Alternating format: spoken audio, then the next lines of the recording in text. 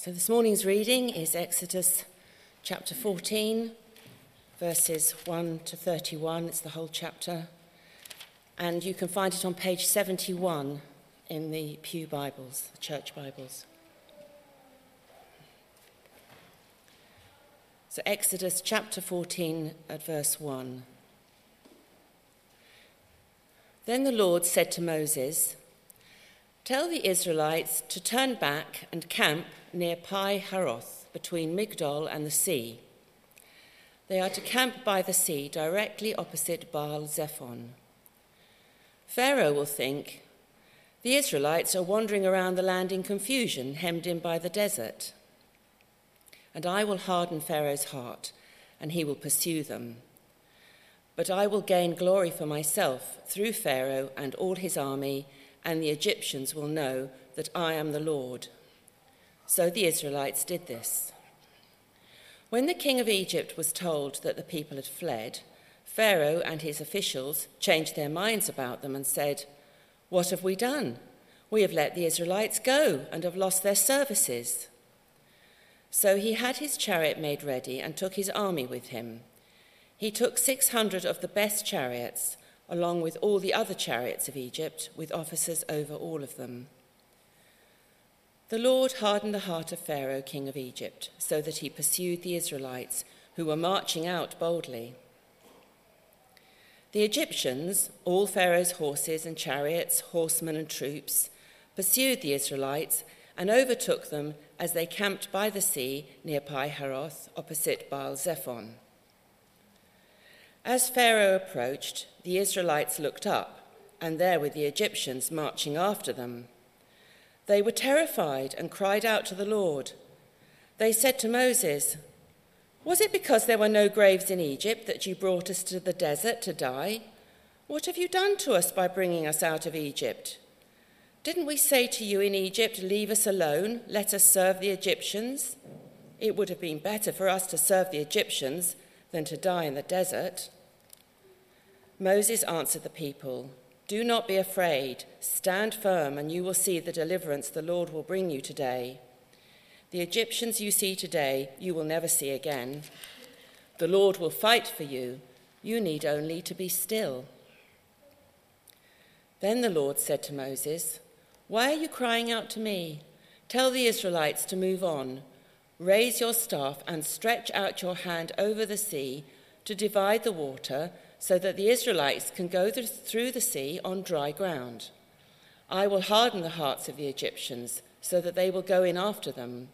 And I will gain glory through Pharaoh and all his army, through his chariots and his horsemen.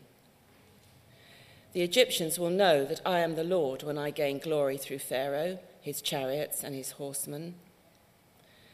Then the angel of God, who had been traveling in front of Israel's army, withdrew and went behind them. The pillar of cloud also moved from in front and stood behind them, coming between the armies of Egypt and Israel. Throughout the night, the cloud brought darkness to the one side and light to the other, so neither went near the other all night long. Then Moses stretched out his hand over the sea, and all that night the Lord drove the sea back with a strong east wind and turned it into dry land. The waters were divided, and the Israelites went through the sea on dry ground with a wall of water on their right and on their left. The Egyptians pursued them, and all Pharaoh's horses and chariots and horsemen followed them into the sea.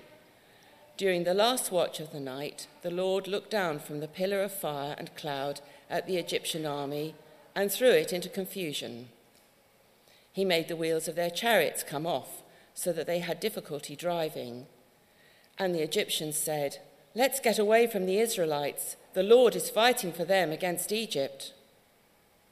Then the Lord said to Moses, "Stretch out your hand over the sea, so that the waters may flow back over the Egyptians and their chariots and horsemen." Moses stretched out his hand over the sea, and at daybreak the sea went back to its place. The Egyptians were fleeing towards it, and the Lord swept them into the sea.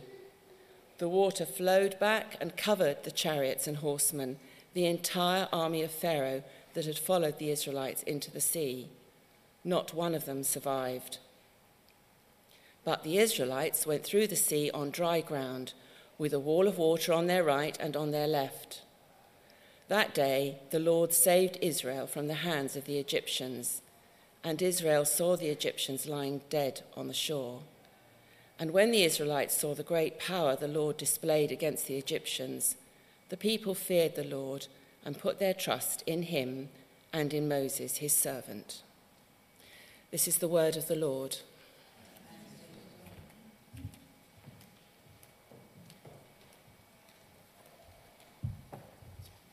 Thanks very much, Caroline. And just to add my welcome to everybody to this service, if we've never met, my name's Mark and I'm the vicar. We have reached the climax of the story of Moses leading the Israelites out of Egypt. So today is the last one in our series. And depending on your age, you might be thinking about Charlton Heston or the Prince of Egypt. I won't ask you which. What does this great moment in the history of God and his people have to teach us now in 2022? Friends, we live in frightening times. Recently, we've seen women being killed as they go home from a night out. Young people being stabbed in their own neighbourhoods, just a stone's throw away here in Camberley. War breaking out on the other side of Europe, affecting millions of people just like us. We are vulnerable, and we know that it's only a matter of time before the next terrible thing happens. And it would be easy to think that this story is about deliverance from suffering. You know, the Israelites cry out to God, and he rescues them from the nasty Egyptians. But if you think that the Exodus is about deliverance from suffering, you've missed the point. When the Israelites cross the Red Sea, they are passing from one thing to another, from Egypt into the wilderness towards the Promised Land, from slavery to life with God. And this is the story of God's people. When we trust in Jesus, we pass from one thing to another, from death to life.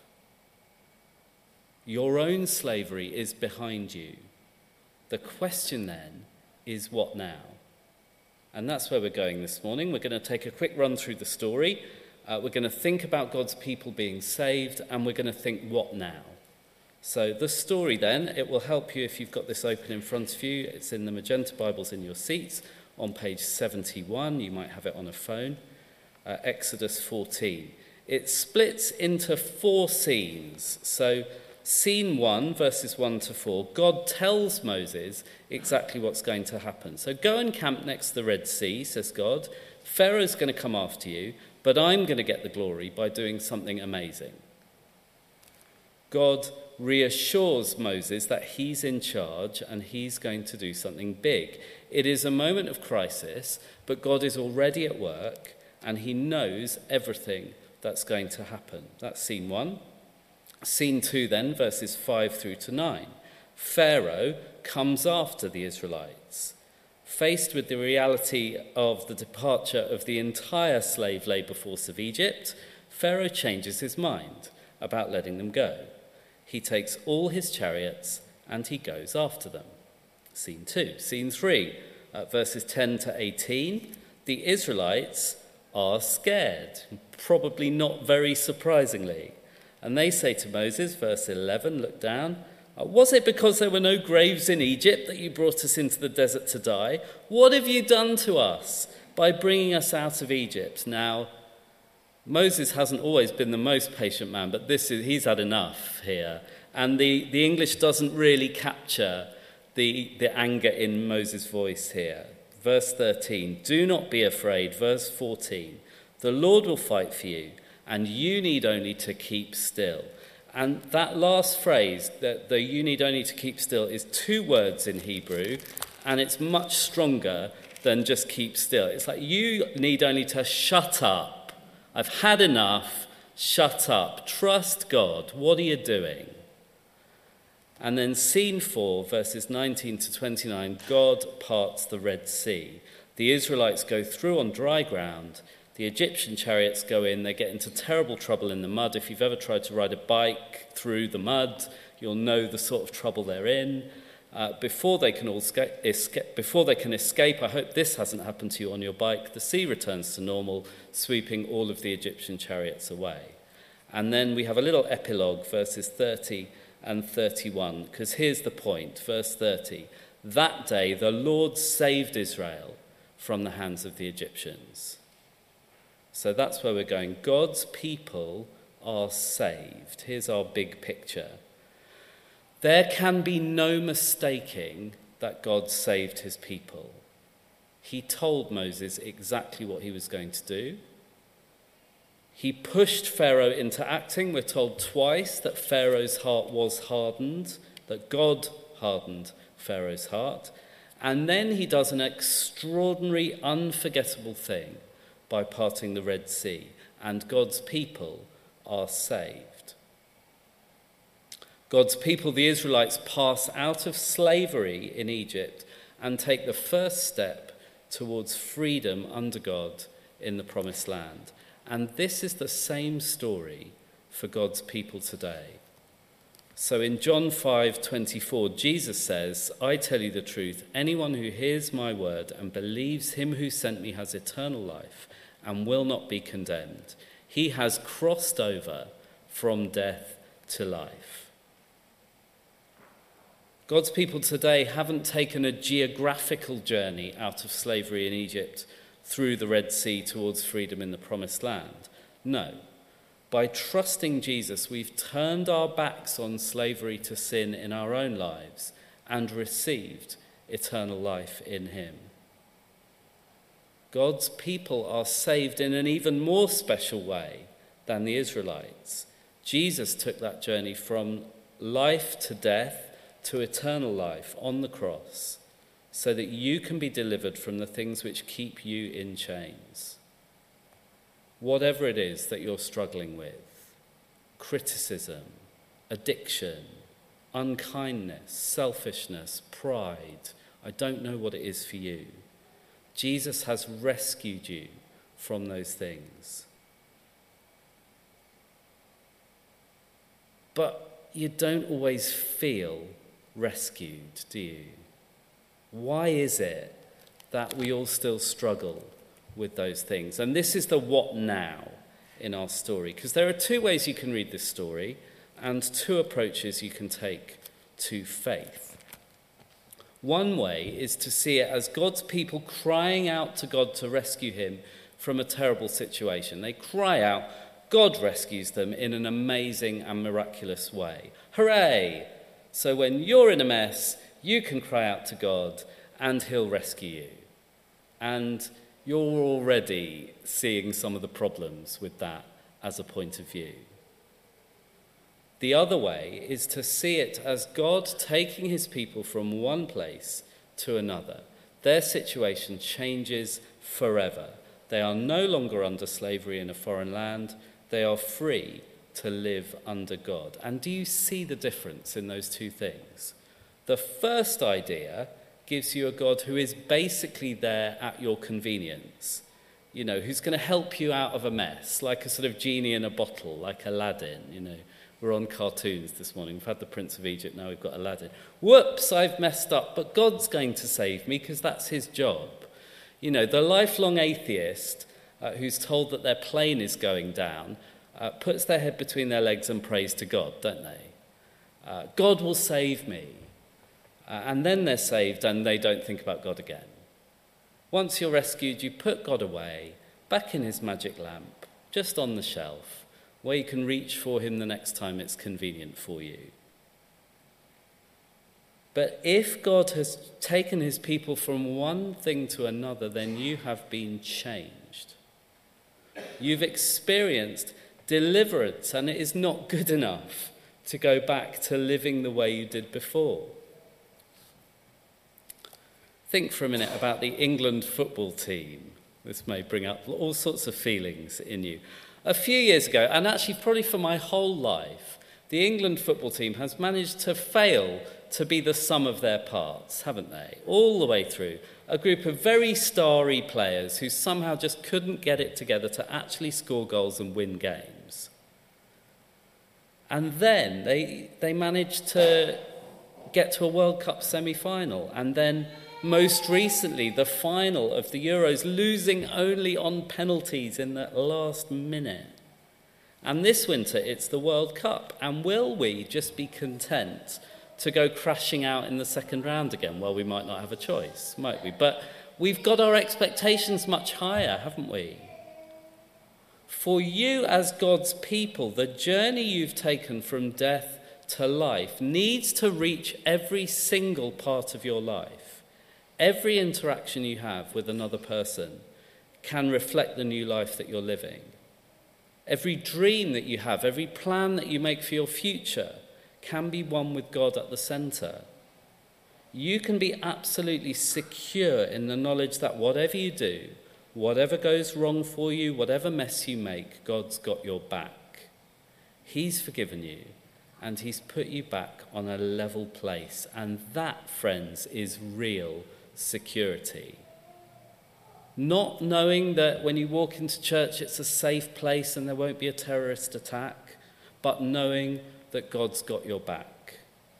Not all the money that you've got invested wherever you've got it, but knowing that God sees you standing before him naked and with nothing, and he loves you just as you are. Now, if that's a journey that you haven't yet taken this morning, can I encourage you to take it? And maybe today is a good day for you to take that journey from death into life and to pray and ask Jesus into your life. For those of you who've taken that journey, maybe you're still looking for your security in other things. Maybe there are still ways of thinking which belong to your old life and not to your new one. What can you hand back to Jesus to ask him to sort out today? You know, for those of you who've been shaken by the changes we're making to our children's and youth work here at St Mary of Bethany, can you hand this back to Jesus and trust that he has the way forward? For those of you who are parents, can you trust Jesus with your children's lives, knowing that he's got your back? No Christian leader is perfect.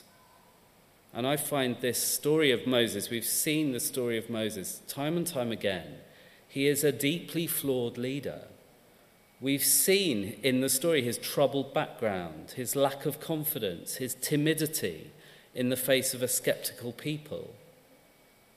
As a Christian leader, I've made mistakes. There are lots of things that I've said and done which could have been better. But as we end this part of the story, we are pointed not to Moses, actually. And every time I've come to a passage in this, I feel like I've said, actually, this bit of the story isn't about Moses, it's about God. We're pointed not to Moses, the remarkable leader who's always got everything right. We are pointed to the Lord his God, who was able to use what he had in amazing ways.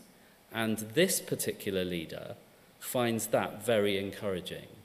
Because if you're faithful in doing what God is asking you to do, he will lead you in amazing ways, even when we face hard and painful choices on the journey. The Israelites were terrified. Ahead of them, the impassable Red Sea, and the little bit with the words, which Caroline did so brilliantly at the beginning, just tells you that, you know, God didn't just take the people to the edge of the Red Sea and cut them off. He doubled down. He sent them right onto a bit where there was absolutely no way out. Coming up fast behind them, the entire army of Egypt, the most fearsome fighting force of its day. And then God did such an amazing thing. One of these things, you know, sometimes scientists and writers try and find ways to explain the miracles in the Bible. No one has been able to come up with anything remotely explaining how the Red Sea could possibly open up and the people pass through on dry land. A story so remarkable that Muslims talk about it today, Christians, Jews, billions of people have it as the foundation point of their faith.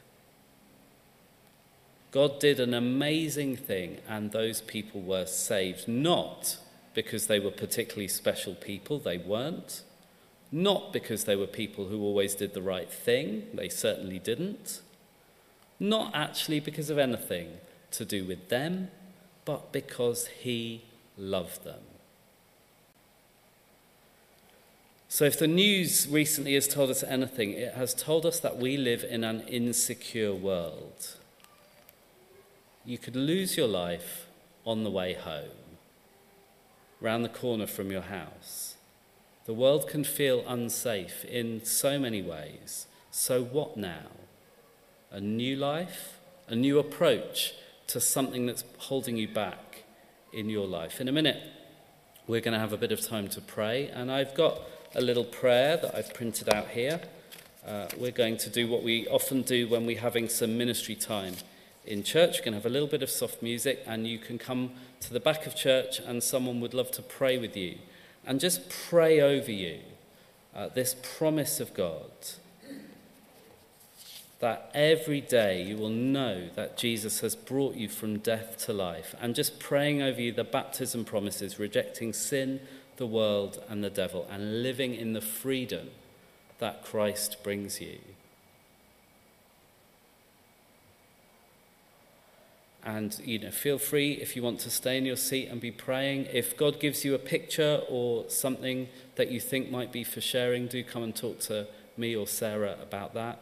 I'm going to ask if you're someone who has prayer ministry training or leads a group and can pray with somebody, then come up to the back with me and then come and join us when you feel like you want to pray with somebody. Let's pray.